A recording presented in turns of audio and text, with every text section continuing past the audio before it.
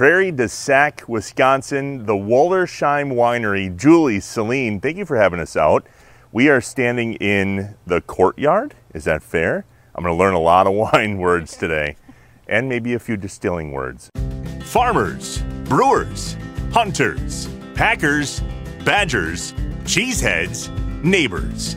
No matter what name we go by, we are bound together by our roots. These are the people, the stories, and the patriotism from inside Wisconsin. Welcome to Deeper Roots with Blain's Farm and Fleet.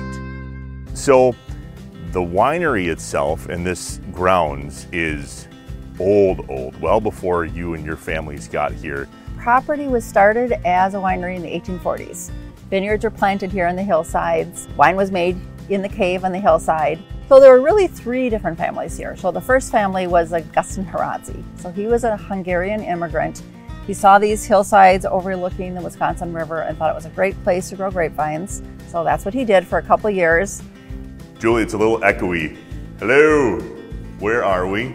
We are in the hillside cave, the first structure built on the property. Literally the first one back in the 1860s, most likely. Yes, 1850s. the back portion is hand hewn out of the sandstone. So you can kind of see it's chiseled out. And so that first part was for aging wine, and then the middle part of the cave where it's kind of the Jordan arch, we're not quite sure when that part was built, but this later part was built and used as a house for a winter before the regular house was built.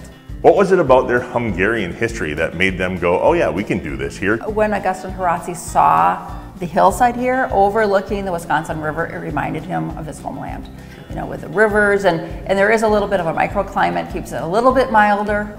The hope was, you know, with the great sun exposure, with the steep hillsides, that this would be a good place to grow grapes. Then he got to know Wisconsin winters, decided it was pretty cold, and he followed the gold rush in 1849 to look for gold. So wine in America, when everybody thinks of Napa Valley, it actually started in Wisconsin. Yeah. Augustin Haradzi was known for planting the first hops in Wisconsin too. Wine and beer all started from this cat right here on your property? Wow, I love you people so much. And then what happened thereafter? He sold the property to his right-hand man, Peter Kale. Peter Kale was a German family. He built the house, the winery here as a winery. They made wine here for 2 generations. That second generation, they also made brandy to fortify the wine. Probably the first brandy in Wisconsin, let's be honest. That's what the records say. Roll. Is it really? 1876. It's their fault that could be. We are the old-fashioned capital of the world. Maybe. Then the third and fourth didn't make wine after the vineyards all froze out. Then the property was just kind of converted to dairy farming. All the wine barrels were sold during Prohibition. 1972, my parents bought the property and started it out as a winery again. So there's a tipping point here where your parents, in the early 1980s, 83, 84, wanted to bring somebody here to be a winemaker, yes? Must have been a good-looking young man, Julie, because that's your husband today, yes? Philippe came over from France, yes? And his job was to be the winemaker. This is your parents' idea, yes? Yep. And then he meets you. Yep. Like we say, then the rest is history. And the rest is history, yeah. Philippe, when you came here in 1984, did you ever think that this would all be yours someday? No, actually I didn't even know where Wisconsin was. I had to look on a map. Growing grape, I couldn't believe. My goal was to go to California and Australia. And well, guess what? I ended up here in Madison, Wisconsin. I couldn't believe wine was being made, and then I fell in love. With Julie? Yes. Yeah, that's a funny story. Everywhere there's history about this, they constantly remind you that you fell in love with the farmer's daughter. Absolutely, all the time. That's about as Wisconsin as it gets, man. You fit in perfectly. That's okay. It's a great story. It wasn't easy at the beginning, different culture, different food. And on top of that, we didn't have any money. So it was rough and tough until this little wine came along, and that just turned everything around. This is the one that essentially saved the business. Is that fair? Yes, absolutely. 1988, I came up with this wine called Prairie Fumé. It was in a style of a Pinot Grigio, style of a Sauvignon Blanc, and with Midwestern grown grapes. And the concept was something fresh, fruity, light, feminine. In 1989, we released this wine on the market. It got 4 gold medals, and the buzz was out. You know, it helped the state of Wisconsin. It helped to create a Wisconsin wine section in all the stores. It did a lot of good for a lot of people in the wine business. Cheers. So you say cheers? Santé. That too. That too. Listen, I know that there's a lot of wineries in Wisconsin. Fairly certain this is the only winery where the original winemaker has a thick French accent. You got it. You're right. It's the French accent and passing on the knowledge to Celine, French winemaking, French ability to taste, and she has it. Very proud to have her with me. The future of the business is insured, so I can go and play. So you two are the ones that operate today, but your daughter Celine and her family are obviously here on the grounds.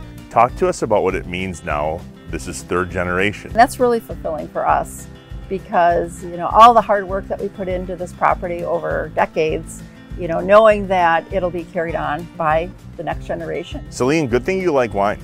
I do. Because, I mean, let's be honest, it's not for everybody's palate, It's not. but it's in your blood. It is definitely in my blood. It took me all of like 26 years to even drink a beer. Oh, That's how much wine is in my blood. and now you have a distillery. Talk We about when do. that started. Yeah, that started in 2010. So in 2009, Mom and a few other distillers in the state got the laws changed to allow wineries to distill because before that, we weren't allowed to do any distillation. And my husband was kind of joking, you know, oh, it'd be really fun, like Wisconsin brandy's great, but a Wisconsin bourbon would be way better, right? Because he grew up drinking bourbon with his family. We were able to expand into some botanical spirits and then a lot of whiskeys. We expanded into another building. I can't wait to see that Yeah. building.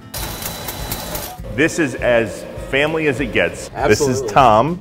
Tom is married to Celine. The idea of distilling is fairly new here, right? There were some law changes and then you guys really jumped in cannonball style. We began distilling Cocard brandy, which is our like all Wisconsin take on a cognac. We had our first product release in 2013 of Cocard brandy, and we basically sold out in about 6 hours. So the 2 Mile is going to be, it's 90 proof. It's got a sweeter profile with a little bit of rye backbone to give it some spice and some like herbal notes, but it's not too overpowering. The family side of this whole thing is just incredible. As a family and being independently family owned, we don't chase trends, you know, we make things we like. That's really the business model. How many different kinds of grapes do you have on the property? We have 6 different varieties. And then in the spirit of experimentation, just like my grandpa always did, we have a little experimental field where we try in new varieties to see how they would do on our site in comparison to all the other varieties that we've had. What type are we about to sample? This is Maréchal Foch. This is one of the first grapevines that worked for my grandpa here. An older variety of French American grapes. What will I experience as we try these? They're super sweet. The skins are a little thicker and there's seeds in the middle, unlike a table grape. They're a lot more intense. Does your best-selling wine come from that grape? Our Keystone wine, our flagship wine, our Domaine Reserve comes from that. We'll actually taste that out of the barrel, you and I later. Out of the barrel? Out of the barrel. Let's go there. This is the cellar. So we're underground. 3 of the walls are underground. The walls are about 2 feet thick, so it stays cool and humid all year round. How old is this cellar? This was built in the 1850s, this portion. It took them 10 years to complete this whole building. Shh. We're gonna come, Interesting. yeah. So That's now cool. we have to be really quiet. What are we about to taste? We are about to taste Domaine Reserve. So it's made with Maréchal Foch grapes that we tasted earlier. And this is a really special wine for us. It comes from the first vines that were planted on the hillside. And it's the first vines that my grandparents planted when they came here in the 70s. It's aged in a hybrid barrel of Wisconsin and French oak staves. So I'm gonna pull the bung. Got it. What is the piece called that you are about to serve the wine on? This is called the wine thief. Thief? I am thieving it out of the barrel, I like yeah. that. So I'll have Stealing.